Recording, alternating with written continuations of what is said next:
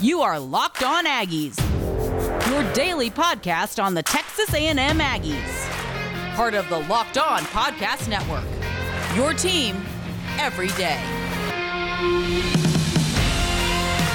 Back into another episode of Locked On Aggies, presented by the Locked On Podcast Network. Cole Thompson back in action, talking all things Texas A&M. And today, who are the 5 players for Auburn that could cause havoc and make this an interesting game going down the stretch? As always, make sure you're following me on social media at Mr. Cole Thompson. I am the host of the show, and I love public feedback.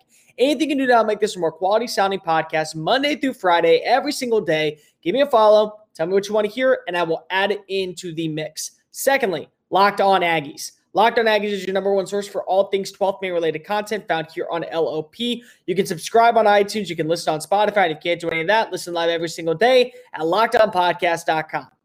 For those of you watching this video, congratulations. You see my Christmas tree in the background. You see my little bit of Christmas holiday decorations. Hopefully you are in the spirit.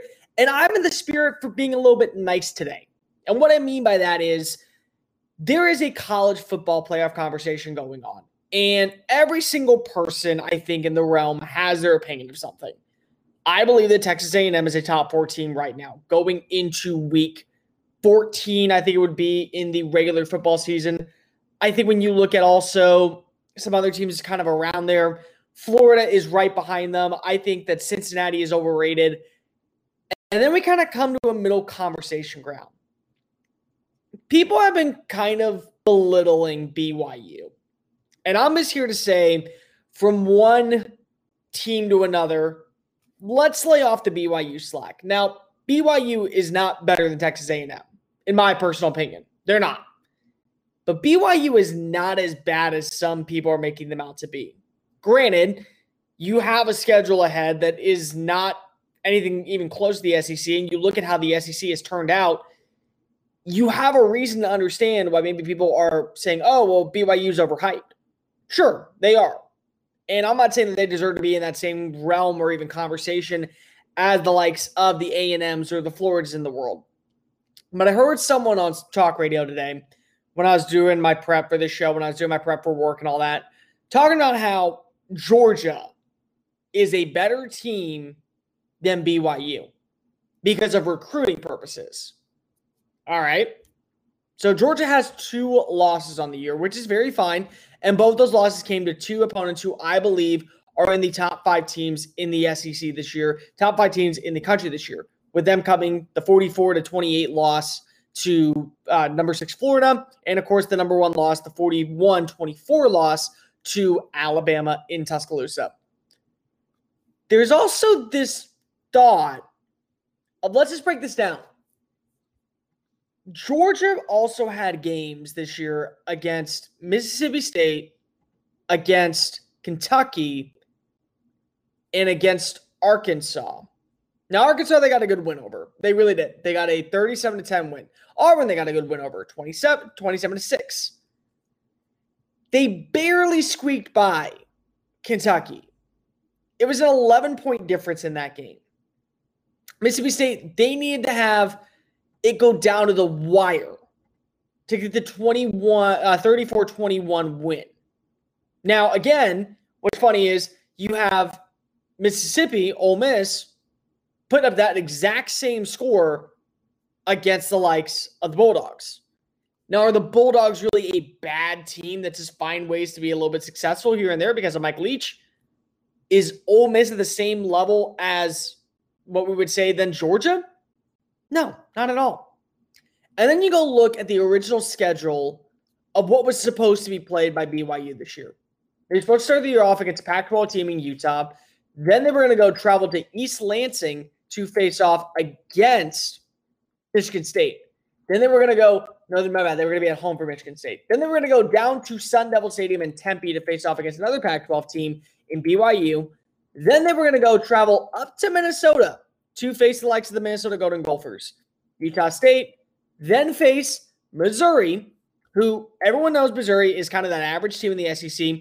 Nothing really special, nothing really different, nothing really there. After that, they're going to face Houston, then go to Northern Illinois, go travel to Boise to face the Broncos, then go face off against San Diego State, North Alabama, and close out the year in Palo Alto, California against Stanford. Their schedule got screwed over by people telling them that you couldn't play anyone outside your conference and they don't have a conference. So whatever games are available, here you go. That's how that conversation went. A&M has been effective. A&M, week in and week out, has been a very good team. But to say that because of recruiting, you're automatically a great team means nothing. Texas A&M, in my opinion, is a much better team than Georgia is this year. Guess where Georgia ranked last year in recruiting? Number 1. Guess where A&M ranked last year? Number 6. I think Georgia is just as good as a team as I would say maybe Auburn. I think Auburn is a decent team. I think maybe Georgia would be better this year if they would have gone out and they would have played JT Daniels at the start of the year, but they didn't. It's like when people were saying all the time, well, what would have happened if Haynes King would have been the starter for Texas A&M this year? Well, what would have happened? We don't know. But what we do know is that Kellen Mond, even if he has been a little lackadaisical here and there, has helped the team improve to 6-1 on the year. 6-1? Yeah, it's not ideal, and they're not all great wins. I mean, 2 of those wins are very tricky to describe. Vanderbilt, who does not have a single win on the year, and LSU, who just recently won the national championship and has had, in the past, A&M's number. 27 victories isn't a lot. But then you have games against Mississippi State where you do look better. You have games against South Carolina where you made Will Muschamp lose his job because of what happened. Then you have games against Arkansas where they look to be the best defense in the SEC and you hang 40-plus points on them.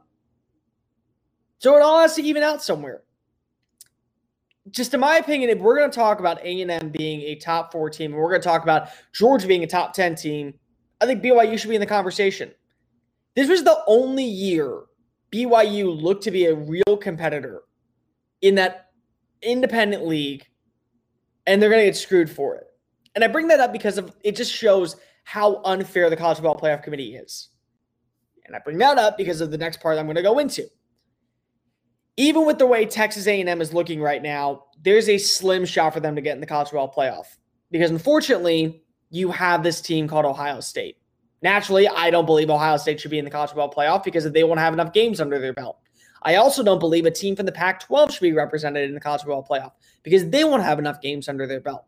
And you can automatically eliminate the Big 12 because of every team will have at least 2 losses on the year, which then would lead to an all-SEC, all-ACC college football playoff.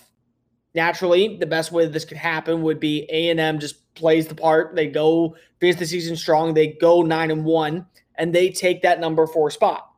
Alabama would be number 1 as undefeated. Notre Dame and Clemson, depending on how that season rolled out, would be 2 and 3 respectively, with the Aggies coming in at 4. Or you would then have this other conversation where Florida does beat the Crimson Tide down in Atlanta. After that, Alabama would likely move into number 2 or 3 with Notre Dame if they would finish on top as the number 1 seed if they were to defeat Clemson again. Clemson getting that 4 seed, and of course, Florida having to get in as the winner of the SEC championships. Fortunately, that's not how the world works. That's not how it is. So bearing any setbacks, it looks like the top 4 could be the top 4, whether you want to hear it or not. I don't like it. I don't think it's a good deal. I think it's incredibly selfish of the College Football Playoff Committee. And we talked about this on yesterday's show. Just for those of you who are watching, we'll recap it. The College Football Playoff Committee actually at one point decided that A&M should be in the conversation for that number 4 spot because Ohio State did not play last week. I don't understand why, but I do understand what they're looking for. And this is all about the resume. Here's what the resume says. I could give a crap less about your defense. Tell me about your offense. If your offense is good, I will pay attention. Not good, not going to care. Guess what happened? Offense struggled. They don't care.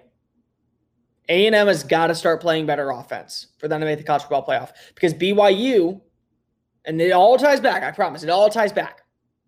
BYU is the leader in point differentials this season. They're winning by a significant amount against their opponents. They're number one in that category, and they're not even in the top 10. They have one of the best offenses in college football this year, and they're not even considered a top 10 team.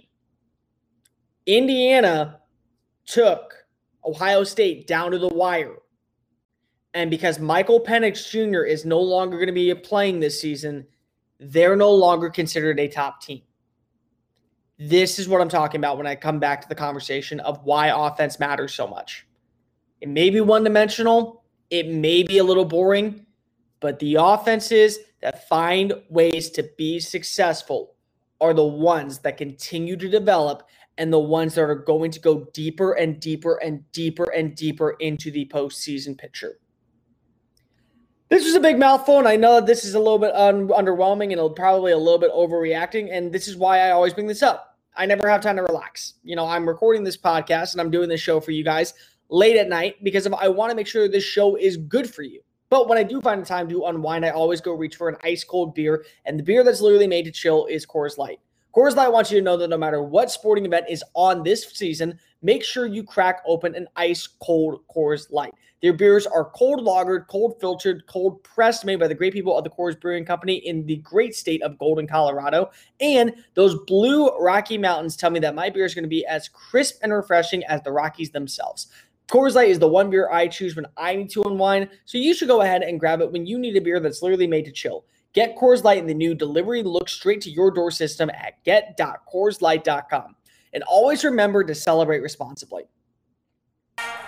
Locked On Aggies presented by the Locked On Podcast Network. Cole Thompson here, back in action, talking all things Texas A&M. Guys, let me get your opinion on something. Do you love quality podcasts surrounding your favorite sports teams? If so, why not listen to a Locked On podcast? The Locked On Podcast Network has over 24 college sports shows, plus every team covered in the NFL, NHL, MLB, NBA, and highlight information to get you geared up and win your fantasy sports teams. Subscribe on iTunes, listen on Spotify. If you can't do any of that, listen live every single day at LockedOnPodcast.com.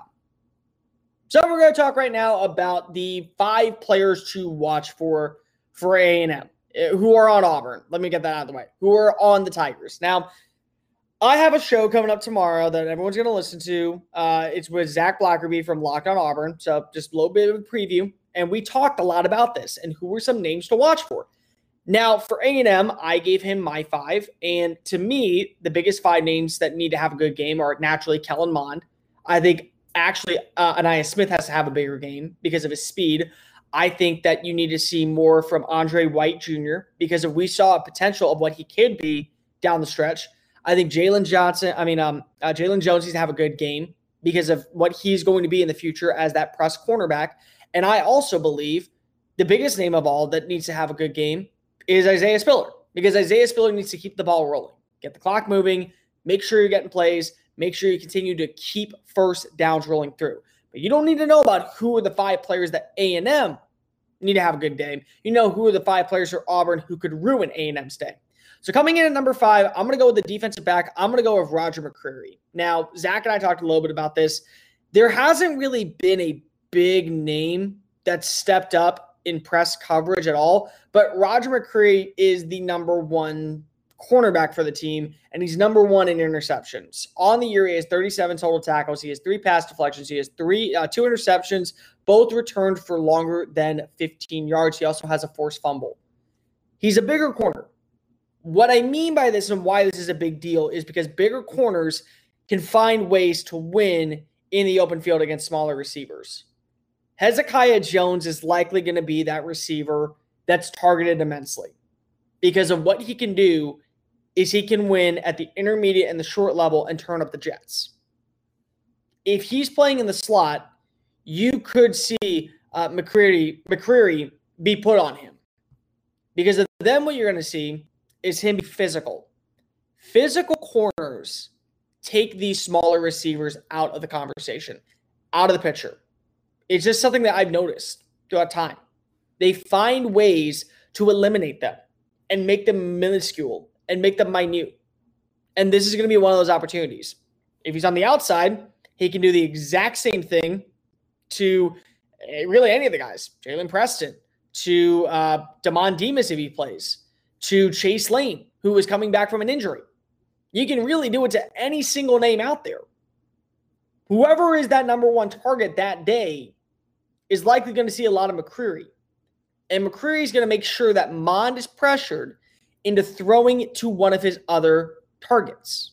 And you look at some other names that are on this list. I mean, for pass deflections alone, Nahima Pritchett, he's a safety, has the most pass deflections at 7.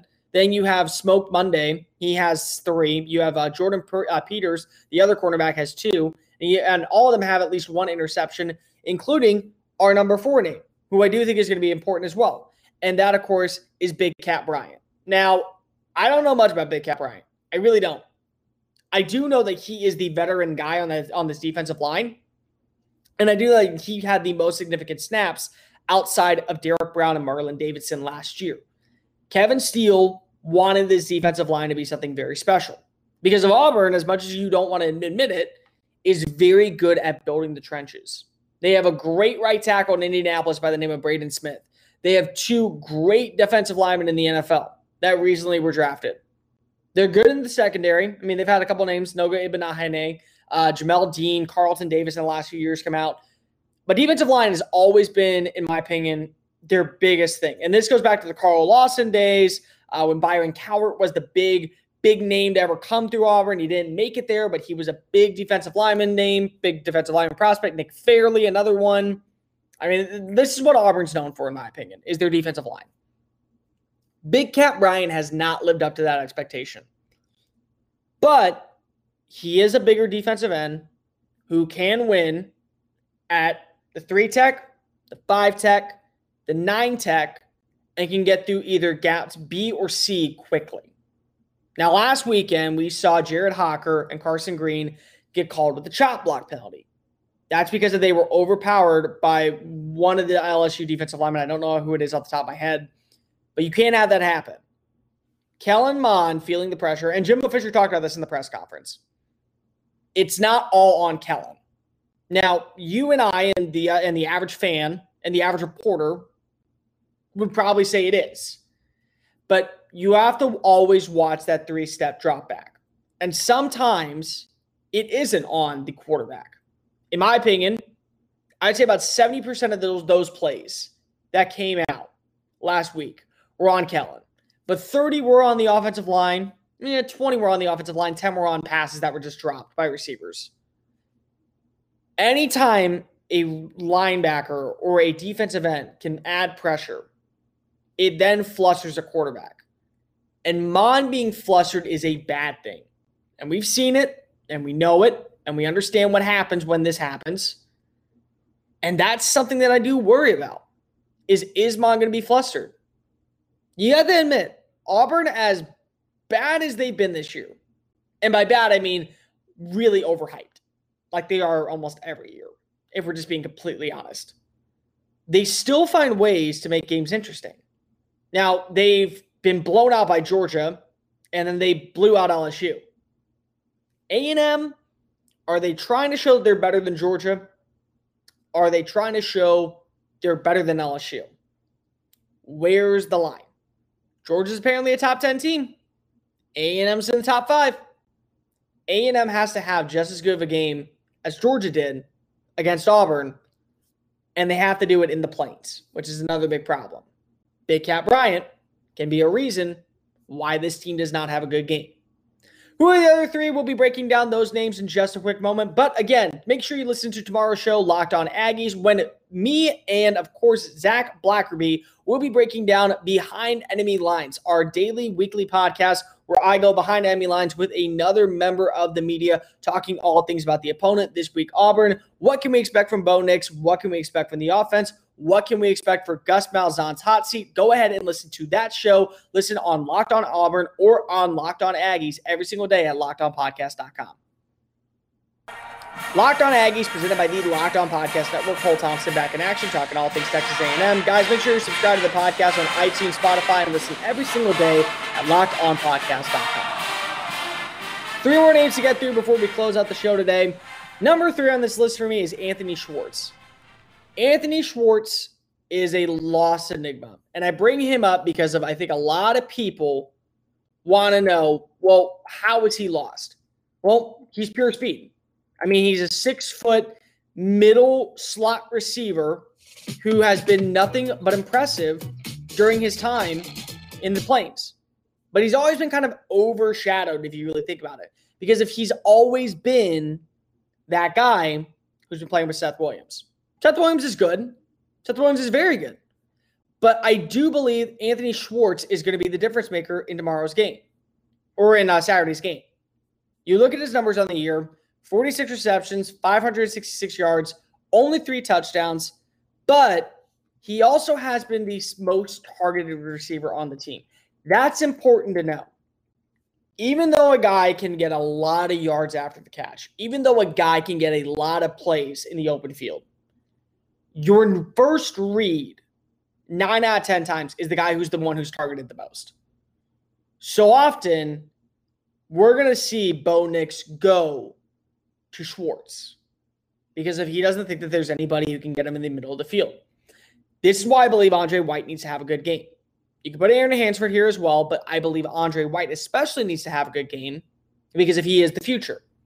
You saw a little bit of his speed last week against LSU. There's going to be sub packages out there where it's Devin Morris or it's him or it's another cornerback or it's another name that's guarding Schwartz. Whoever gets that big-time stop only boosts their repertoire for next season. Schwartz can win.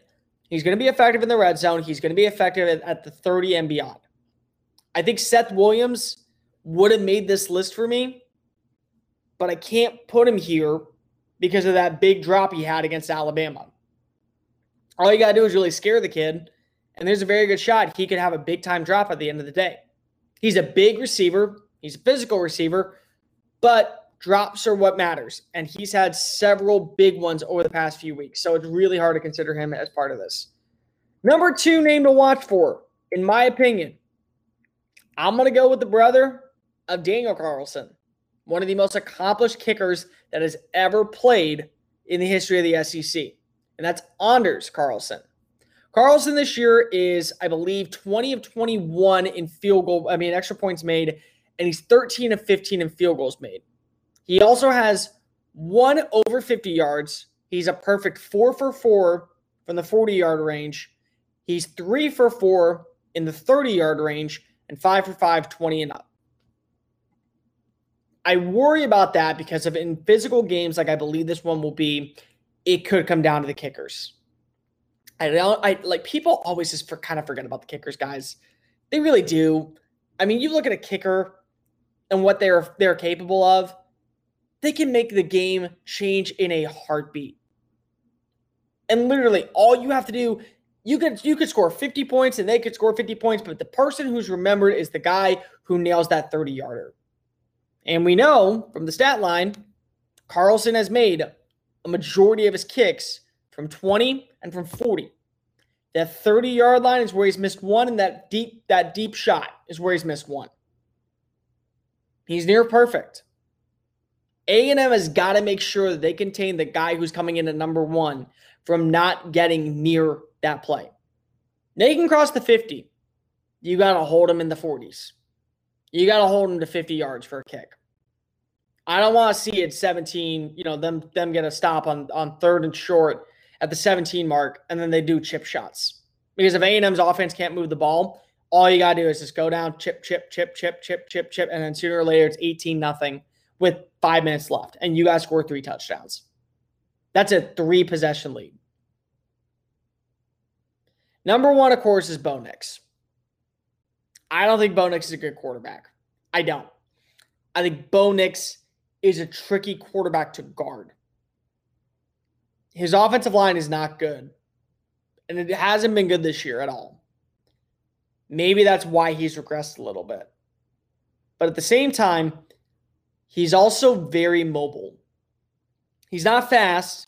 He won't beat you with the speed. He won't beat you in the open field. He won't beat you downfield and, make you pay for it when he trucks you or he, jukes you out of your shoes. He won't do that. He's not Kyler Murray. He's not Russell Wilson. He's not Tua. He's not even, I would say, Justin Herbert. But he can make you get a lot of pressure on him, and then a receiver gets open, boop, where 7 defenders are blocking. You have 7 defenders trying to get down Nix. You have 2 defenders who are 20 yards deep, and you have 1 guy in the middle of the field. He misses that tackle, that's a 16-yard gain. That's a 25-yard gain. That's an 18-yard gain. That's first down, that's moving the chains, that's keeping the clock rolling. That's where Bo Nix is effective. That's where Bo Nix cannot be effective. I think DeMarvin Leal, Bobby Brown, Jaden Peavy, all these guys have to have good games in the interior. And they can't just rely on little things like, oh, we're just going to get in the backfield and eventually Nix will just make a rush throw. Sure, he will. But there's also a very good shot he'll make a rush throw after he's been flustered, thrown out of the pocket, and maybe there's a guy open downfield. And then you have guys really deep back where the safeties are kind of out of it. You're playing a man coverage and you have everyone kind of deep. You have your running back sitting right there, curl around. And Andre White is the only guy within 5 yards of him. That's where you can't have this whole thing happen. And that's where Bo Nix can be effective. So Bo Nix is going to be the number 1 player to watch for in tomorrow's game. Saturday's game. Guys, it's been a long day, I promise you. But Saturday's game, that's who you got to watch out for. That's going to do it for this edition of Locked On Aggies. Make sure you're following the podcast here on social media at Mr. Cole Thompson and at Locked On Aggies. And make sure you're tuning into the Locked On NFL show. The Locked On NFL show gives you all the insight you need surrounding all 32 teams across the great National Football League. And with Thursday Night Football back with an upcoming essential Week 13, you're not going to want to miss out on the Sunday show with Ross Jackson and Cody Rourke. Tomorrow's show, like I said, Zach Blackerby from Locked On Auburn will be joining the podcast. Make sure you tune in, listen every single day. Remember, give me all. This has been Locked On Aggies, presented by the Locked On Podcast Network.